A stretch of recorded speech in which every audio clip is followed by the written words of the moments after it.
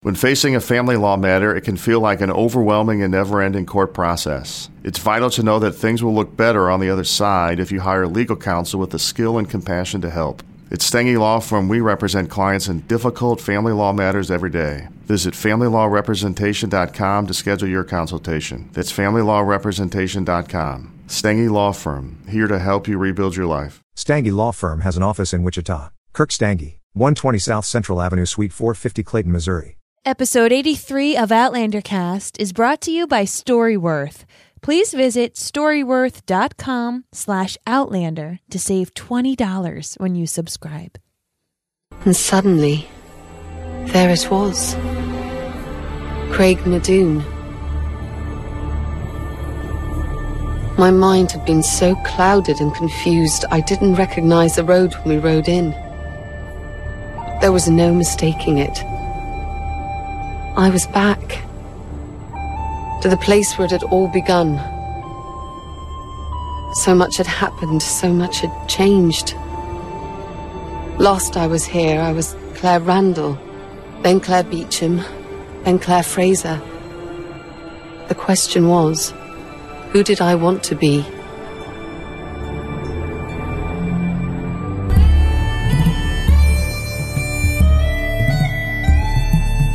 All the way from Cranston, Rhode Island, welcome to Outlander Cast. It's a podcast dedicated to the show Outlander on Stars. Sing me a song of a lass that is gone, sacred that lassie eye.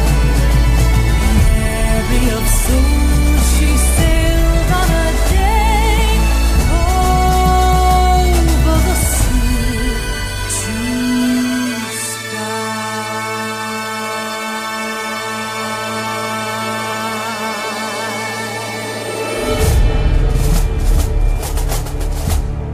Hello, everyone, and welcome. I'm your host, Mary Larson. My name is Blake, and I think it's been a long time since we have done this many episodes in such a short time span. I think, it's been a week? I think so, right around there. You know, it feels good. It feels good. We, of course, have been spending a lot of our time as podcasters doing the Living Reminders, a show about our leftovers, but now the leftovers is done, and I'm ready to talk some more Outlander. I know, now finally we're able to dedicate a lot of time to Outlander.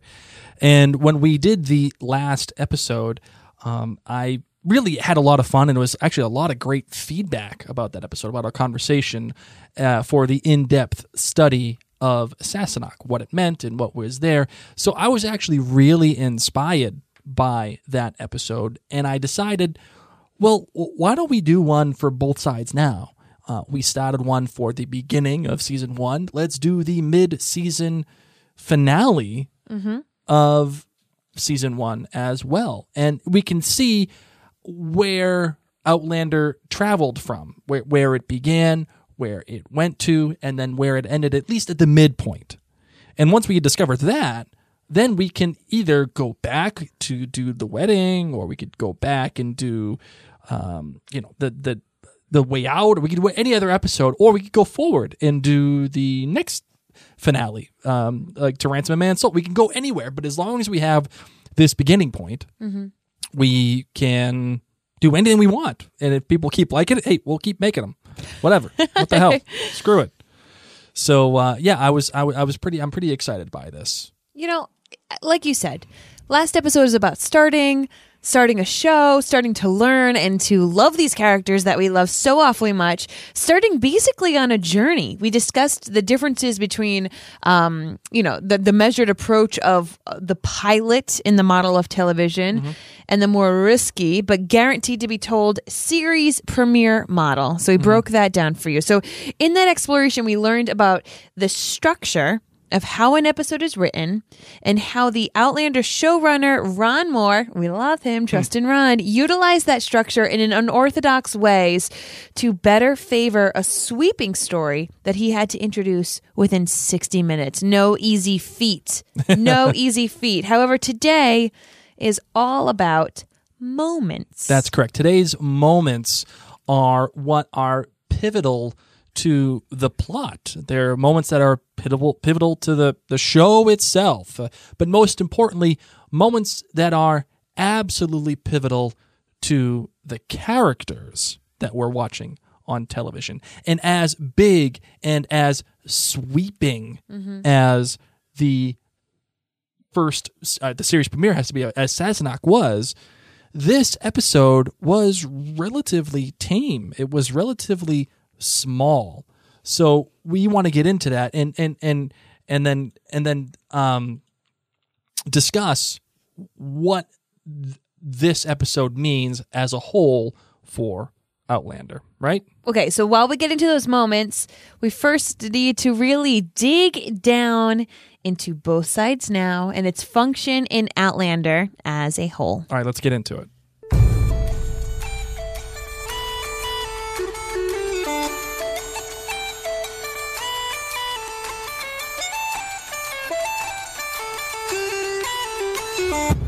All right, so episode 1 was all about getting to know the characters, getting to know the plot, the setting, getting to know all of those things.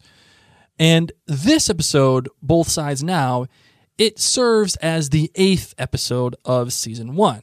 And unlike the premiere, Both Sides Now has to operate on many different levels, all of which could make it collapse at any moment, really.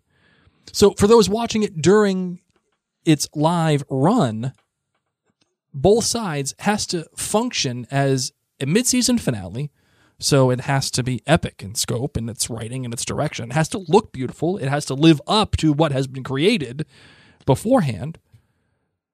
It also has to close up any minor plot threads and tell a satisfying story that will keep us satiated until the second half arises. Of course, there's those people who, lucky ducks, they get to binge it now, or heck, even 10 years from now. I am so jealous of those people. So Both Sides Now is nothing more to those people as the middle episode of a 16-part series. Correct. They'll never know that season 1 was split at this moment for nearly a half a year. All of us remember. Right. We remember. So it can't be too big because otherwise it sticks out from the rest of the story as a major distraction. And it also has to leave us with enough of a plot thread dangling down so that we can't wait to hit play on the next episode. So lastly, while I think this is vastly overlooked, I think it's the fact that it had to follow up on what I consider to be the most anticipated episode of Outlander yet, which was the wedding. So Ron and company had every opportunity to like basically pack it in, right? They had every pack what in? To pack it in, like when you're giving up, you pack it in. They could let the wedding be the standout highlight of season 1A. It was. For both the live and the binge viewers. You think it really was? That was the standout episode? I mean, I was really excited about it. I still really love it. I don't know. I love the wedding. Well, either way, coming off that emotional and visionary high of the wedding, it could easily be a trap for anyone creatively. They could just be like, okay. Yeah, they could have totally coasted, except the problem was that they had to, double down and make sure that the series actually kept going throughout the first season. Not that the highlight would be the wedding, but they need to really kind of focus on her survival rather than just love making. But also, it had to double down on the subversion of what they accomplished in the wedding episode. I tried to use that word double down. Look at you copying me. What are you trying to say? Okay, fine. Maybe I did copy, but it's subversion. Subversion, like you're getting fancier than me. That's what you're trying to do. They subverted your expectations. You expected one thing, and you got a completely different other thing. Remember in the wedding, they did a quick change on you. Remember in the wedding when all of a sudden the episode opens and they're already married? And you're like, what the heck? Like, what? Yes, okay. Okay, they subverted expectation. They told a completely non-linear story, which was great. It was awesome. Yes. And in this episode, they subverted your expectation because, yes, they had to talk about what the series and what it actually makes it tick in the first season, which is Claire's survival. but also by subverting it, they're talking about the moral quandary of her double life. And you better believe that in a little bit we'll get more into this moral quandary that she finds herself in. So ultimately, like the premiere, though, Ron does have a lot to accomplish in a short span of about 60 minutes 60 once minutes. again.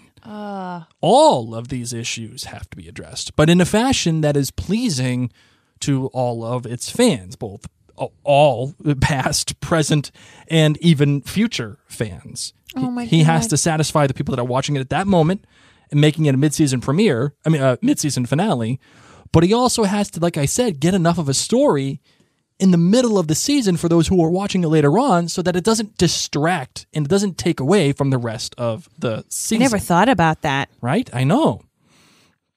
Poor Ron. And it is my distinct pleasure to say that both sides now, upon more viewings, knowing what we know about the show now, it walks this line with ease and near perfection. Well done, Ron Moore. In fact, I would argue that both sides now contains all of the elements that are required for a perfect episode of Outlander, which, in this case, is mysticism, Okay. love, Yeah. humor, Yeah. action, tension, and the ever-important emphasis on location.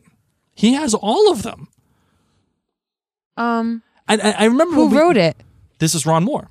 Oh, he wrote this episode. He wrote this episode. Well, there you go. I know. But he also wrote Sassenach too. So, I mean, that is where it is. I mean, Sassenach was difficult because it was a hard episode to introduce every single little thing, right? Who else was on his team? Who directed this? Both sides now. This is Anna Forster. Oh, boom, There you go. See? boom, mic drop. Ron Moore writes and Anna Forrester directs. Right. Done. So we're going to get into that too as well. But, you know, again, like I said, I think the success of this episode is due to the writing. It's due to Ron Moore, and I really feel like he does an admirable job of keeping a light pace throughout the episode when he inserts and ejects us, the viewer, from the 1740s and the 1940s, and puts us in and out, and it has great transitions of swiping of the water and taking in drinks, and when he's going back and forth from time to time, generally what's happening is as he's transitioning, the people that are on screen are doing the same thing at the same time. Mm-hmm. So it makes you feel connected that they're all living a parallel life at that very moment. Crazy. Time travel is crazy. But really, in my estimation, and as you talked about Anna Forster, both sides now really works because of Anna Forster. She's magic, man. She is magic. You're a wizard, Harry. You're a wizard, Harry.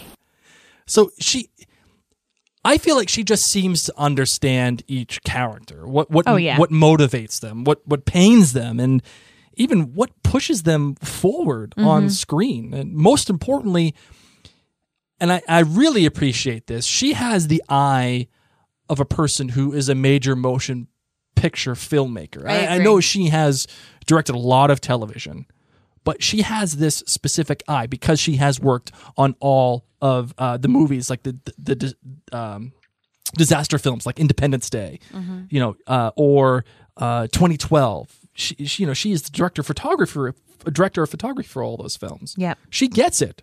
She understands what it takes to have a good composition in the frame, and she understands how to make an evocative picture, tell its story. So that gives credence, in my opinion, to the story that she is telling, and also it gives legitimacy to the story that Ron Moore is trying to tell in these other episodes. How bonkers is that? Two storytellers that have to eventually tell the same story. Right, and do it in their own different ways. Ron, granted, he has written a couple of movies, and Star Trek: The Next Generation being one of them, but he's a TV guy. And that's okay. That's what he's there for. That's what he's. Why, yeah. And Anna Forster here is coming from Hollywood, and she's kind of big time. Yeah, for the most part within they the both community. are big time, but they're in very different. Yeah, within the veins. community. Yeah, so different veins, different styles, and here they have to meet up and tell this one story, and that's why I think this episode is magic and why it works so well. And here is another thing that we don't really talk about either. She directs the wedding. I know. See, I'm just giving her props all around. Right, she is a powerhouse. Like she is. She gets it. Mm-hmm. I love Anna Forster. So one of the things that I remember, and sweetheart, I remember we actually just talked about this, was we just finished The Leftovers, the series, and we had the absurd honor of interviewing Damon Lindelof for our podcast, The Living Reminders. But one of the things that he said that really stuck to me was he made a point to highlight what he thought to be one of the most important factors in creating television, which was identity. Despite being the showrunner of probably, and I'm sorry to say this, but for all the Outlander fans, but what I think to be probably the greatest drama told within the past decade, he admitted, this is Damon Lindelof, he admitted that he didn't quite know what the show wanted to be during season 1 until he brought on Mimi Leder. Mm-hmm. And Mimi Leder is just another, oh my God. Powerhouse. A powerhouse in my heart. Mimi Leder was brought on to be a director in episode 5. Yes. In fact, after he watched the dailies for episode 5, and then eventually the episode itself, he fell so in love with what Mimi had done, the tone, the tenor, and all the emotional payoffs that came out of that show, he recognized that was the first time he actually felt the way he didn't even know he wanted to feel about that show. And he knew instantly, this is what I'm trying to get at. Mm-hmm. This is the show. And it's all because of Mimi Leder and her impact and her direction. So he brought her on as producer, and what eventually amounted to be, as he described, as essentially a co-showrunner. Okay, so you're talking about Leftovers, but we're talking about Outlander. So how does this relate? Right, and I bring this up because Anna Forster, I think, in my opinion, is Outlander's version of Mimi Leder. She gets Outlander. She understands Outlander. Gotcha. You know what I mean? Mm-hmm. She gets it visually. I think she gets it emotionally. I think she gets it aesthetically. She gets it compositionally. All of it. In fact, and this is going to sound so arrogant. Tell me. But I'm pretty sure Ron Moore would agree with me too. I'm pretty sure if he were sitting right here, right now with us, he would say, Blake, you're right. And I say that because he brought in Anna to direct 4 of the most pivotal episodes in Outlander to date, in my opinion. List them off for me. The Wedding. Yep. Both Sides Now. Yep. Wentworth. Yep. To Ransom a Man's Soul. Yeah. Yes. Those are the most pivotal episodes of Outlander yet. I can't think. I challenge a listener to tell me a more pivotal episode than those. And if you have one, great, tell me, and I'll be glad to talk about it. But when you think about it, consider the story and the emotional impact of the characters to which she was entrusted. Oh, I'll throw you something. What? How about this? 2 characters who don't even really know each other's names, and then they fall in love, and we believe it. Right, they fall in one night. One night. Think of that. They don't even know that. I don't even know your name. They fall in love. They get married. They get married before they fall in love. Then they have awkward sex, then good sex, and then hot sex. Yes. And they fall in love all in one night. And then they have that love challenged to its core, sell the investment of Frank, and then introduce the conflict between BJR, Claire, and Jamie the next freaking episode in Both Sides Now. That is so many plot points. I know. And Holy then, smokes. of course, then we run into what's possibly the most controversial episodes that television has ever produced with Wentworth and To Ransom a Man's Soul. Yep. And while that is important, let's not forget that Forster has to accomplish emotionally for Jamie and Claire that will eventually provide the affecting backbone of the entire next season. Oh, you know what? When Forrester gets a hands on it, Outlander sings. Yes, it does. She was entrusted with the emotional core of the entire first season and the foundation of the next season. The emotional core of the conflict with Blackjack Randall, Jamie, and Claire, falling in love, breaking down that love, having the PTSD that Jamie did, setting them up to go to France, all of it, all in one director's hands. It's crazy.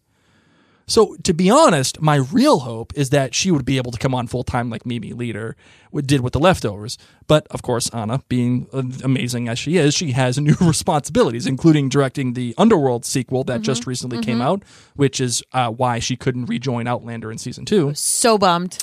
But also Source Code 2, that other movie that's coming out. The one, remember Jake Gyllenhaal, the On a Source train? Code on the train? I never saw it. She's directing the sequel to that. Okay. Which is probably why she won't return for Season 3, much to my dismay. Anna, we So, need to. But regardless, our goal here is to break down both sides now. So Yeah, what the heck? yeah, Let's do this, please. and I think, like I said for the past episode, it was dependent upon how the episode was broken down, and we went through all the acts and we did all of that. In my opinion, today for this episode, it all boils down to one moment. One moment. Claire looks out into the mist and unexpectedly sees rocks. The rocks that brought her so much joy and pain and comfort and discomfort and love and confusion. How do you say it? Craig Nadoon. Oh, look at you. You worked on how to say it this time. See, I was a little apprehensive there. And I'm brought back to what we played at the beginning of this episode, Claire's voiceover. I was back to the place where it all begun. So much had happened. So much had changed. And last time I was here, I was Claire Randall, then Claire Beecham, then Claire Fraser. The question was, who did I want to be? And while we had established that the premise of the show in our previous podcast episode was Claire, a powerful, self-reliant nurse, is sent back through the time because she touches mysterious stones in a highly superstitious area, the question of who Claire wants to be is the emotional through line of the show, not just the premise.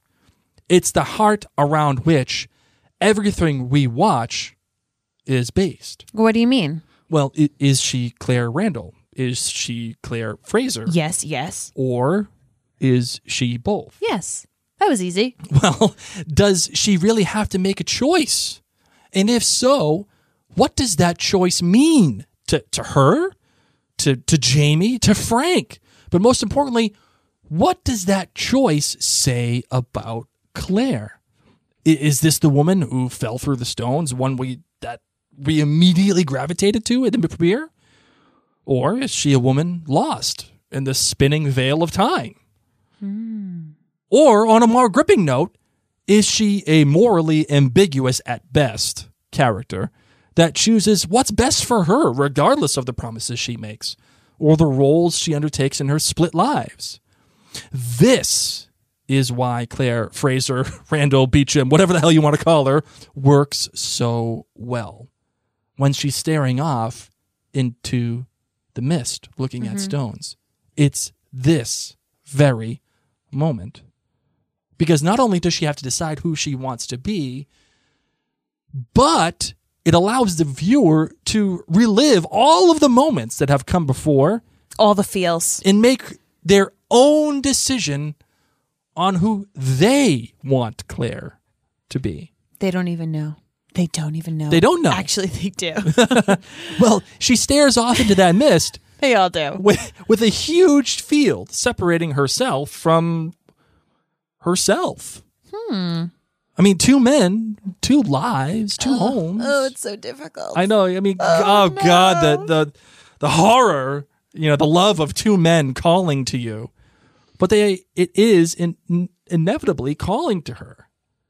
And as we stare with her, we're left suspended in time. Oh my gosh. Yes, we are. Our hopes, Yep. our wants, our dreams. Yes.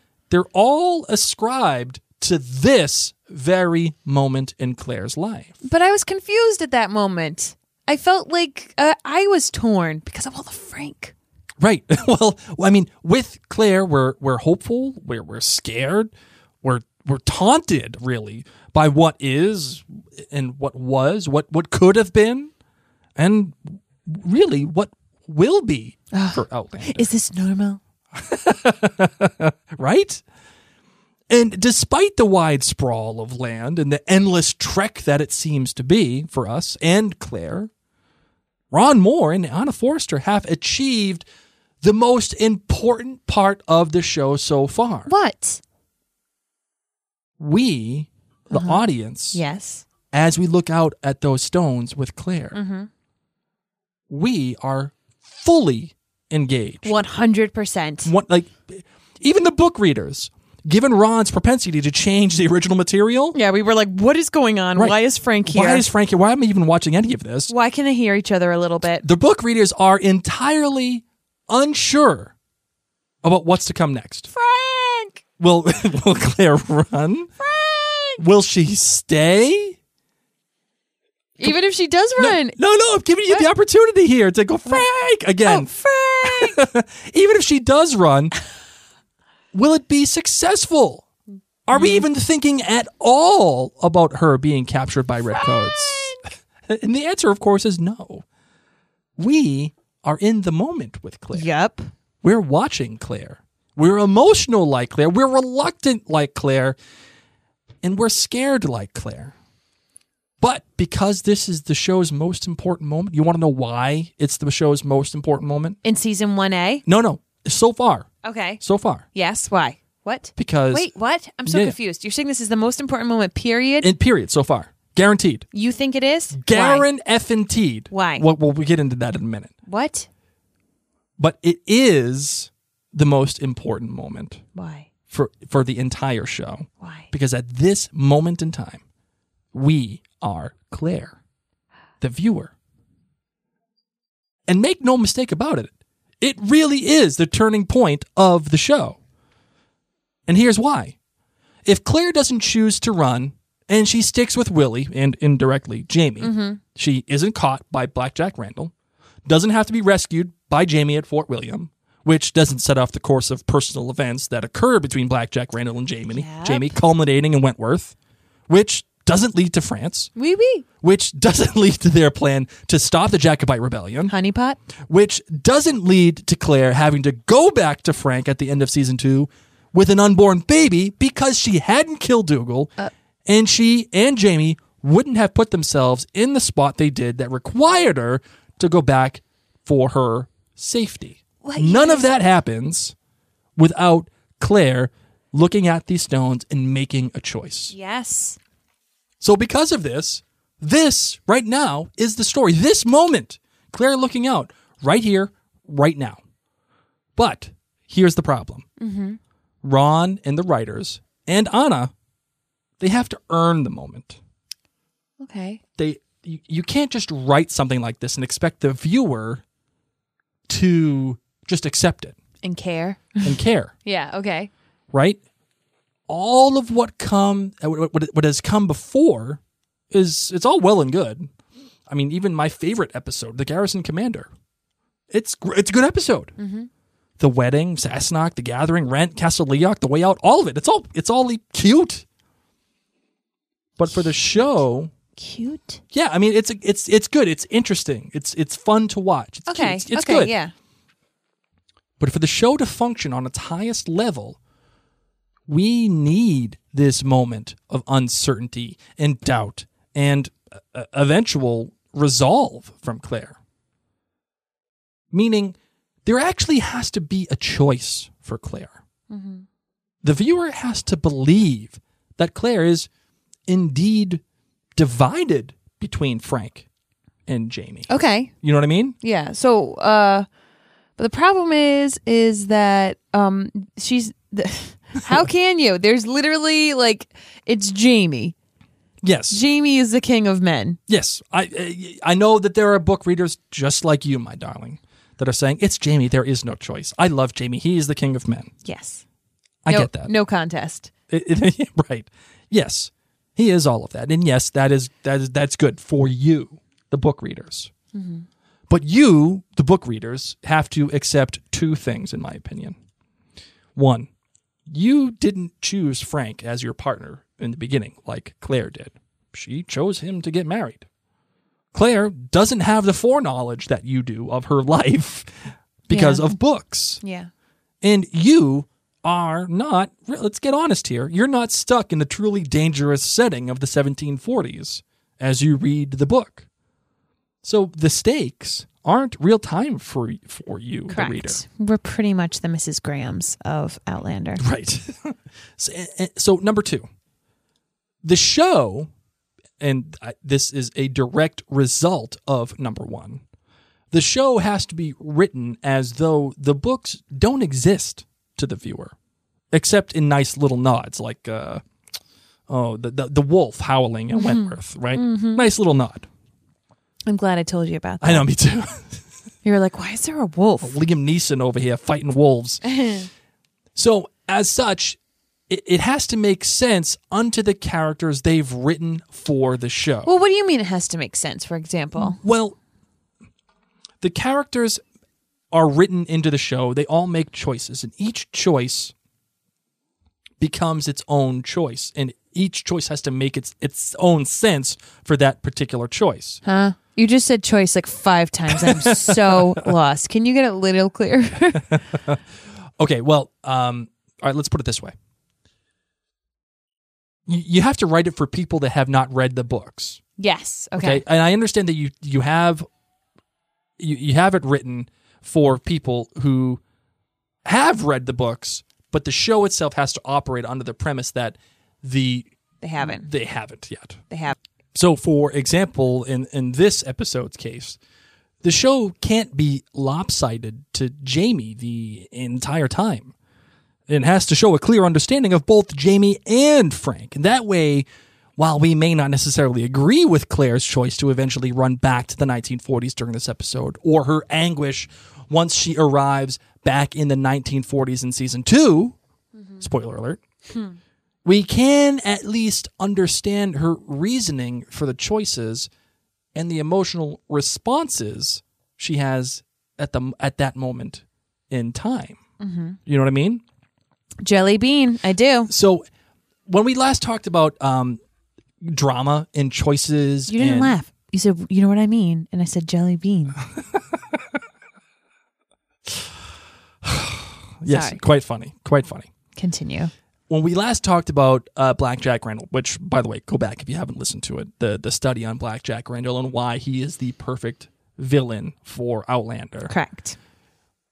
We did talk about drama and struggle and choices and what they all meant for the villain and for the main character. And in that, we arrived at this point. The more personal the story becomes, it results in more drama. And so we feel more attachment to either side. More attachment means a more compelling struggle. And if we have a highly compelling struggle, then we are privy to a highly entertaining show. So put it this way. Imagine you are somewhere, stuck between two men. Okay. Okay, I'm going to give you this. Oh my God, who do I get to be stuck between? This is so awkward and yet exciting. Jake Gyllenhaal and who else? Oh, here we go. I got it. Justin Trudeau, Prime Minister of Canada. That's who you get. Oh my God. Those two. You know me so well. That's the problem. You know me so well. Mary has a crush on the Prime Minister of Canada. I am not alone, I hope. Oh my God. I hope. Well, all right. So you, my darling, my Justin, all the way. you are stuck between Jake Gyllenhaal Okay, and not Justin bad. Trudeau. Yep, sign me up. A. Two men that have fallen madly in love with you and you them. A. One that is dreamy, and seems to fulfill every single one of your needs. Oh my God, like maple syrup. Is there maple syrup in Canada because it's near Yes. New Hampshire? Yes, Yes. you. Yes. Except, of course, when you're nearly raped and have to fend for yourself in a meadow. No, yeah, no thank you. And one who isn't as dreamy. Jake Gyllenhaal, okay. But you promised to yourself you would get back to at all costs. I mean, yes. The one man who you longed for over 6 years during a war you didn't choose to create. Oh my God, he's so dreamy and Spider-Man and nerdy. Yes. Well, he's not Spider-Man. That's Tobey Maguire. Jake is... Okay, so what I'm getting at is this. How about if there's 3 men who are in love with fine, me? 3 men. And Tobey Maguire is the other one, okay? You're such a nerd. So 3 men are in love with you, and you're in love with them. And I'm on the outs. But Justin Trudeau is my Jamie. But Justin Trudeau is your Jamie. Okay. Wouldn't this be the hottest choice you've ever made? Honestly, think about that. Like, wouldn't this, you would have to talk about this. This would be the only thing that you'd be thinking of constantly, right? Where's Claire's therapist? All the copays. All the copays.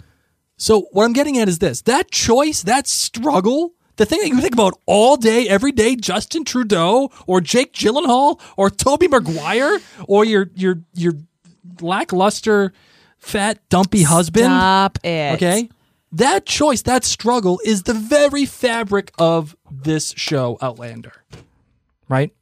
And yet, really, how hard is that struggle? I know, but think about that, though. Like, you'd be thinking about that constantly. Yes. It's the one bit of drama that we can all relate to. That choice, that pang of, I need to be with this person.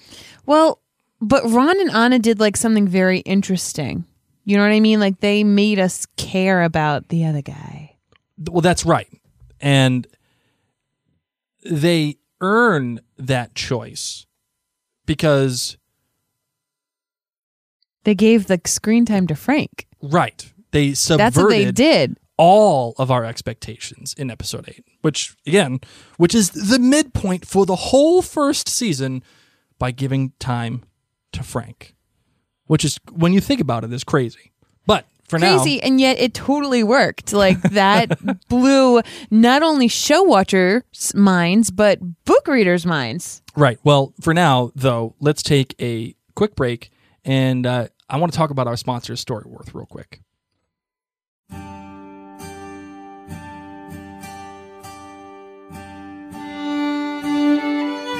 Imagine having a way to preserve stories from a loved one so that you and future generations could enjoy them. Getting families together every week so they can get to know each other better. Well, that's what Storyworth is. They email your certain somebody story prompts, questions that you never thought to ask before.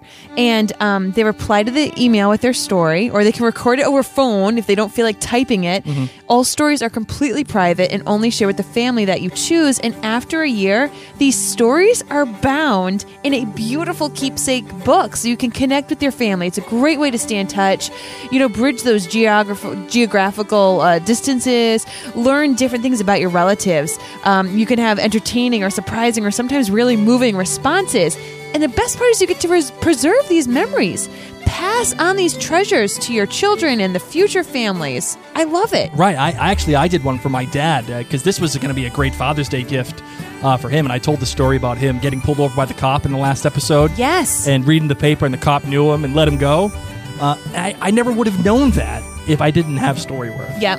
It's so good. And it's a great present. It's something that you can just you can get last minute for Father's Day or Mother's Day that just passed, or whatever, any other holiday that's coming up. You can get that by just clicking a button online. Well, you know what the button's going to be? It's going to be storyworth.com/Outlander. You're going to save $20 when you subscribe. Once again, storyworth.com/Outlander. All right, so now let's get back to Frank right here, real quick. Okay, I cannot understate this choice, and this choice of the impact that this choice has on the story is immense. When you think about the previous 2 episodes being so Jamie and BJR and Claire heavy, it's easy to get caught up in wanting to further explore their travails. Of course. Scotland itself is intoxicating as it is, especially when you see the beautiful shots of Claire and Jamie on the ridge. Is this normal? Or when Forrester pans out to show the huge scope of the story and the Fraser love, and it focuses on just our title, like that one scene when she pans out and she has the one tree and they have the shadows, and oh my goodness gracious. It's easy to get caught up in those. You could forget about Frank. But dedicating more than half of this episode to Frank is really, again, nothing short of monumental, in my opinion. Why? Because it subverts our expectations and thrusts upon us a man who we have all been led to assume is not entirely vital. Yeah, to except the this story. episode makes him real. It makes us That's care what I'm about saying. him. And it actually turns him into a person. One we can all relate to, given his grief, his broken heart, and the sheer desperation to find the one person who makes him whole again. Oh, Frank, he needs a hug. Again, this is coming from a show watcher's perspective, so I can't comment as to You know what nothing, Jon happens Snow. later on in the books with Frank. But as of right now, the guts that it takes to show Frank in the police station going back and forth, being led on by criminals only to beat them down, and his struggles with the Reverend Wakefield, it actually makes Frank a sympathetic character within the context of this show at that very moment in time. I totally agree. I mean, he's longing for his lost wife. Yep. He even struggles to open her suitcase and looks at a picture of she and he. And the show is telling you that entire episode that Frank truly loves Claire. And do you believe, like, even as a book reader, do you believe this? I mean, he is not the king of men. No, but do you believe that he loves Claire? Yes. And that the anguish Yes. that he has is real? Yes. Good. Yes. Mission accomplished. That's Done. what they did. No, he is not the king of men. He's even pretty much a little nerd boy for the most part. I love nerd boys. Obviously, Justin Trudeau over here, who he has a streak of his ancestors' blood from Blackjack Randall, as he literally beats down the people who tried to steal his money. By the way, I would have done the same thing. I still love that shot of him with the blackjack. Yes. Just nailing these people and his eyes widening. I know that everyone got like really like, ooh, Frank, but like, wouldn't you? Yes. Wouldn't you do that? I like that was Frank being like super smart Frank. That's like spy Frank. Yes. When they're like, oh yeah, hey, meet me behind the bar at like after midnight and bring Yes. all the money and come alone. Like this is like, as you said, this is spy Frank. This isn't just like some jabroni. Right. It's not me. Oh, it's not Justin Trudeau going out there and trying. Justin would not carry a blackjack. No, right? he wouldn't. But regardless, He's still tied to Claire, is what you're trying to say. Like there's still yeah, still a lot to him that has worth. right. He is worthy of Claire. Oh yes. And because he is worthy of Claire, then he is worthy of the viewer. Mm-hmm. Because remember, like I said, as Claire is staring out into the mist at those rocks, for that one moment, we are Claire as well. Yep. So because he is worth our time, when Mrs. Grant tells him the story about the travelers, which ties our story all the way back to the premiere, Mrs. Graham. we secretly want him to believe her. And we want him to believe her, maybe because it would finally give him relief in a situation that he has no control over. Maybe even some of us want him to find Claire, and maybe there's even the rare group of people that are out there that want them to be back together. Who are those people? People like me. You what? I'm Team Frank. I always have been. I always will be. Okay. Well, nonetheless, we see Frank driving past Craig Nadoon. How do you say it? Craig Nadoon. How do you say it for real? Craig Nadoon. It's not like Cocknam Rock. Oh, it was Cocknam and Rock there. Yeah. We see that you're right. We do see him drive past Craig Nadoon eventually, and we see that motorcycle zip past him on the road. Remember that? It jerked him awake to the Yes. realization that he has nothing left to lose but to go check it out. I mean, what the hell? Why not? We have the emotional buildup with Frank that both he and we deserve. Mm-hmm. Maybe as he goes to Craig Nadoon, this man is healed. Maybe his story is over. Maybe, I mean, who knows? Maybe it all works out in the end for Frank as he looks at Craig Nadoon and walks up to those stones.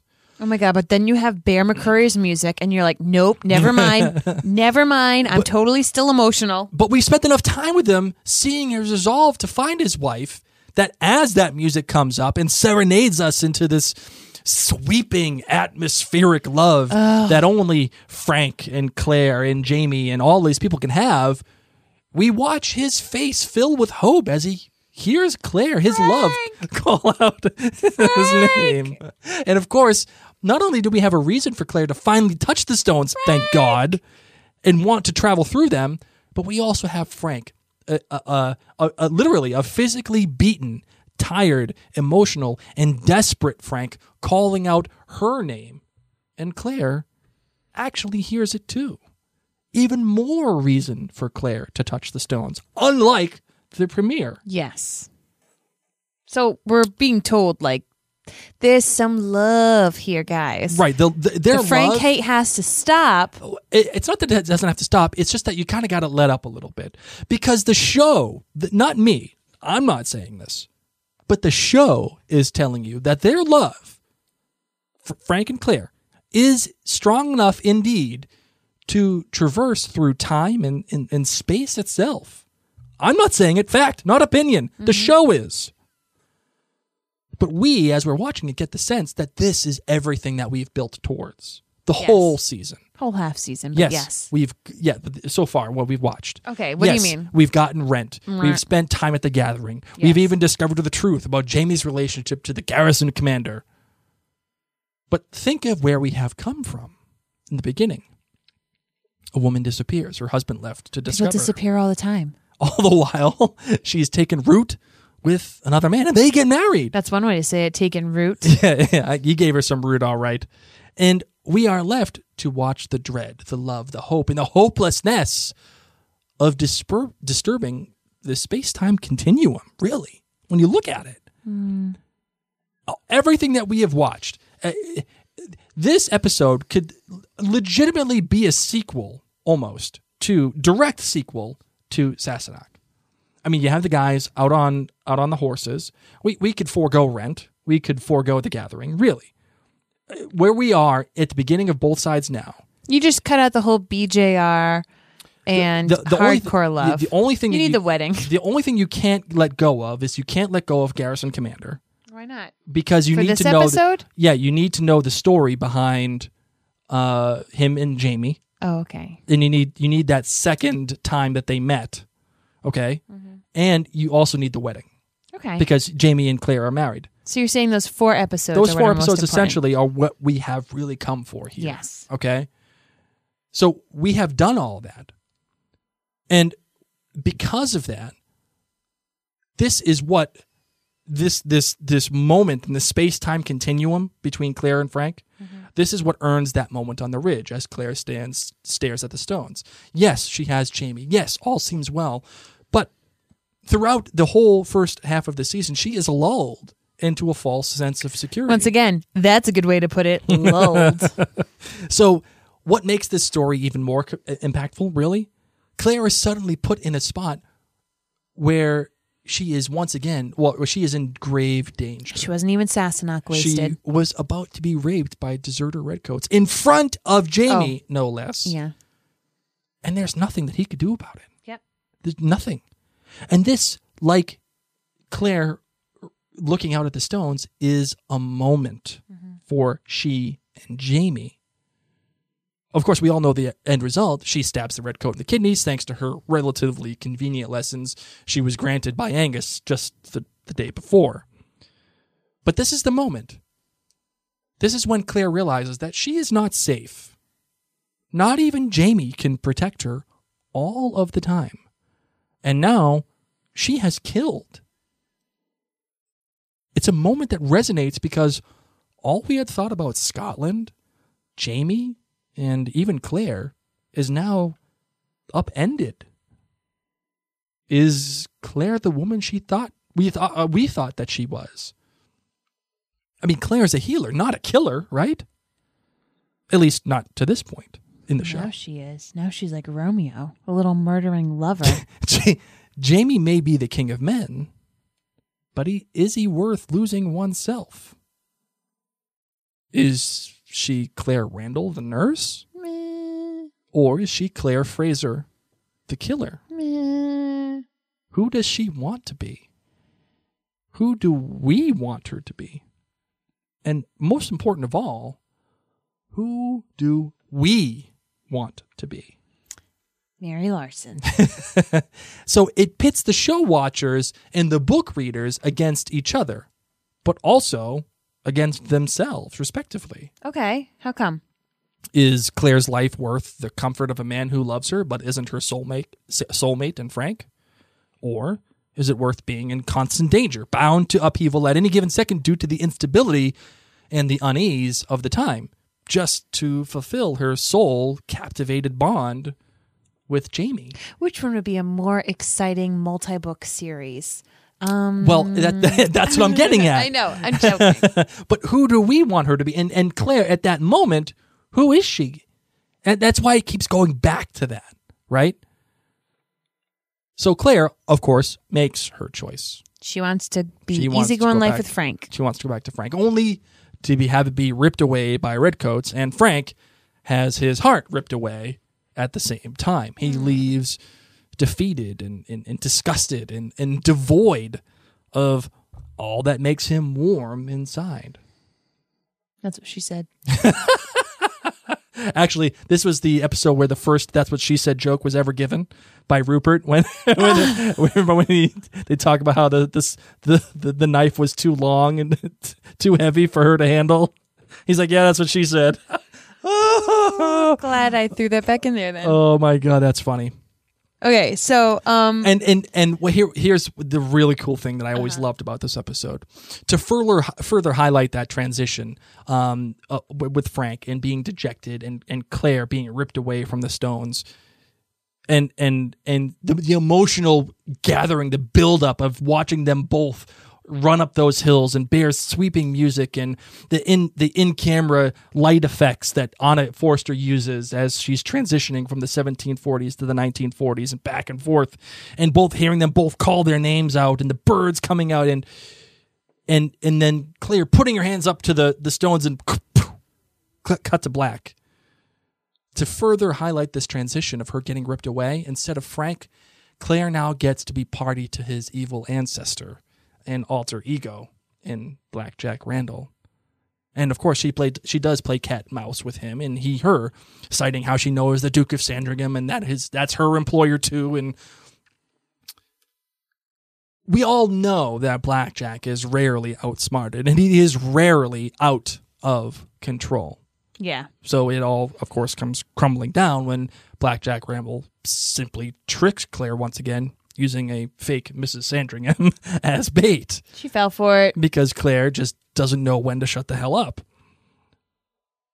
We watch that tension play out, just as it did with the raid on the horses and the gold during the scene with our favorite Highlanders and their thieves. Remember when Rupert's telling the story and everyone's getting their swords out Nice and yep. never breaks pitch whatsoever. It was beautiful.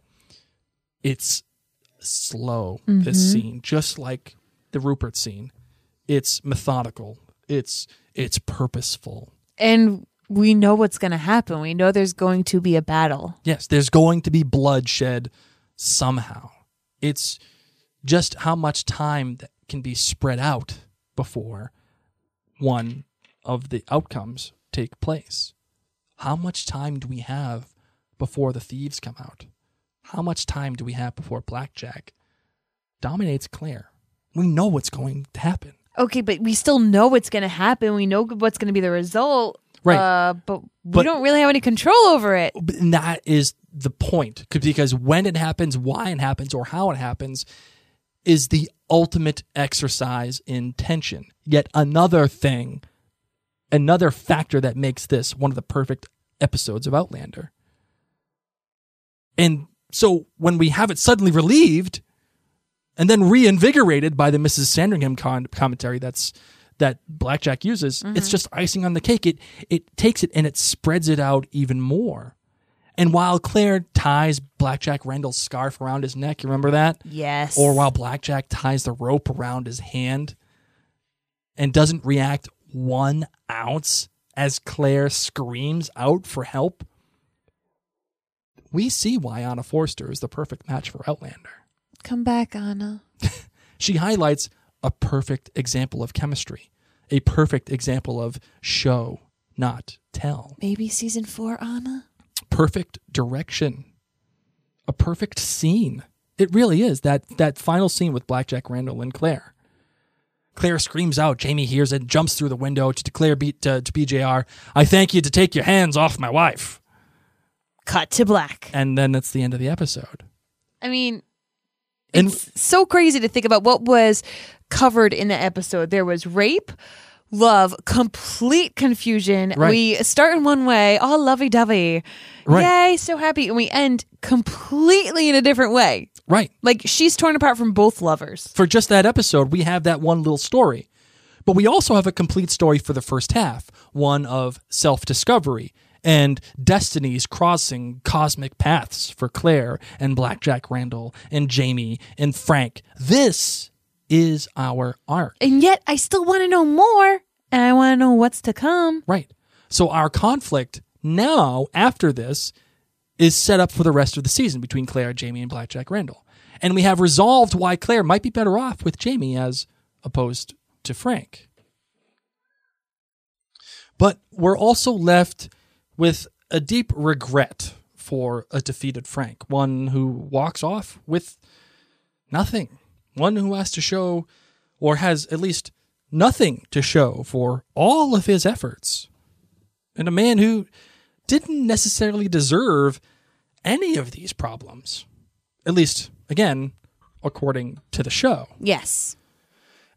And we are also left with an episode that is nearly a perfect episode of Outlander, a perfect mid-season finale, and a perfect tension point for those to binge it as well. Lucky ducks that they are. I remember when we first watched this episode and when we did our original episode on it, I was a little harsh on it. Yeah. And I think that harshness was probably undue. I concur. Because knowing what I know now, yes, I was a little frustrated with the Claire and Jamie stuff. Like, I got frustrated with the training scene. I got frustrated with the stuff with Hugh Monroe and the Dragonfly and Amber thing and setting up Horrocks. And I got frustrated with it because it just felt like stuff. It felt like stuff was happening to move plot. Mm-hmm. Like they needed to get Claire to the Stones. And how the hell do we do that? Well, let's create this conflict or whatever. And it makes sense. But the overall scope of what this episode created and what it resulted in, I think, was the perfect match for what Outlander needed at the mid-season point. I agree. So that is our in-depth analysis of both sides now. My darling, anything else you have to say about this beautiful episode of Outlander? It truly was beautiful on so many levels. Yes, it was. I just wish we had Anna Forster back. And if you guys listen to this before you've rewatched it, go and rewatch it. Yeah, Again. why not? I had a lot of fun rewatching it. Yeah. I really did. I was taking notes and I was going crazy with it, and I forgot how much joy I had during this episode. Yes. So are you ready to close out our Emmy Award-winning episode of Outlander Cast? Yes. All right, let's do it.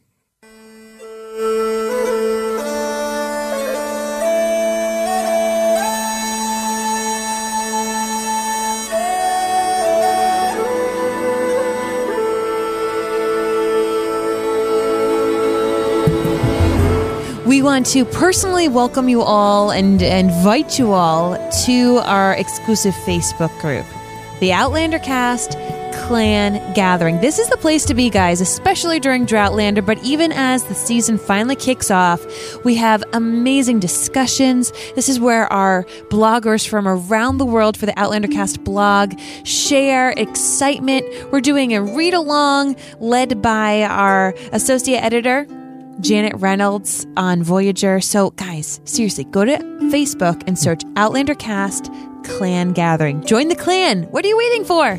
And hey, if you liked this episode and you want more of it, or hey, if you think it sucked and you're like, Blake, stop doing this kind of stuff, and Mary too, please get in touch with us via social media on Instagram or Twitter or Facebook, whatever the hell we have. We got it all. Our handles there are all the same. It's just Outlander Cast. And if those media aren't enough for you and you need to send a long message, please email us at outlandercast@gmail.com. And if you do like this episode and you think we provide enough of a value to your Outlander experience, please consider becoming a patron of Outlander Cast by donating $1 or $2 or $125 billion. It's entirely up to you. That does help get our costs down to create this show, but it also helps me be able to read the book. A lot of people have asked me, Blake, why have you not read the book Outlander yet? And I vowed to never read them, although every man's pride and every man's soul has a price. And my price would be $650 per month for me to read the first book of Outlander. And we are almost there.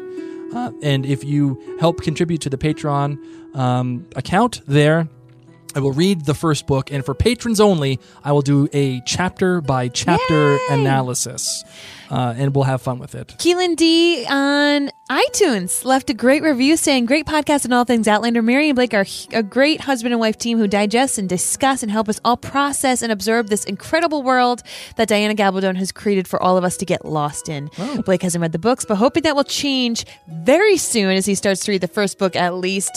Though I don't always agree with Blake's assessment and reviews, Team Frank. Seriously, yes, I do appreciate the time and thought and thorough history lessons he has provided throughout the first 2 seasons. Thank you. Mary, keep on keeping on. Don't let him give up on reading, and I look forward to sharing season 3 with you all. Keep up the history lessons. Those are insightful too. And thank you for all you do to expand the Outlander universe. So thank you, Keelan. Thank you, No One's Girl, Blooming Girl, and Dandy Delamaid. They've all recently written on iTunes. I would love for more of you to write a review on iTunes so it can be read here. This is so important for us to continue to let the Outlander Cast word get out to more podcast listeners. So thank you guys. Find us in the clan gathering. If this was great, please think about becoming a patron. Little goes such a long way. It really helps us keep on going. And until then, you can find us at outlandercast.com. And that's about it. So for now, I'm Mary Larson. My name's Blake. And you've been listening to Outlander Cast.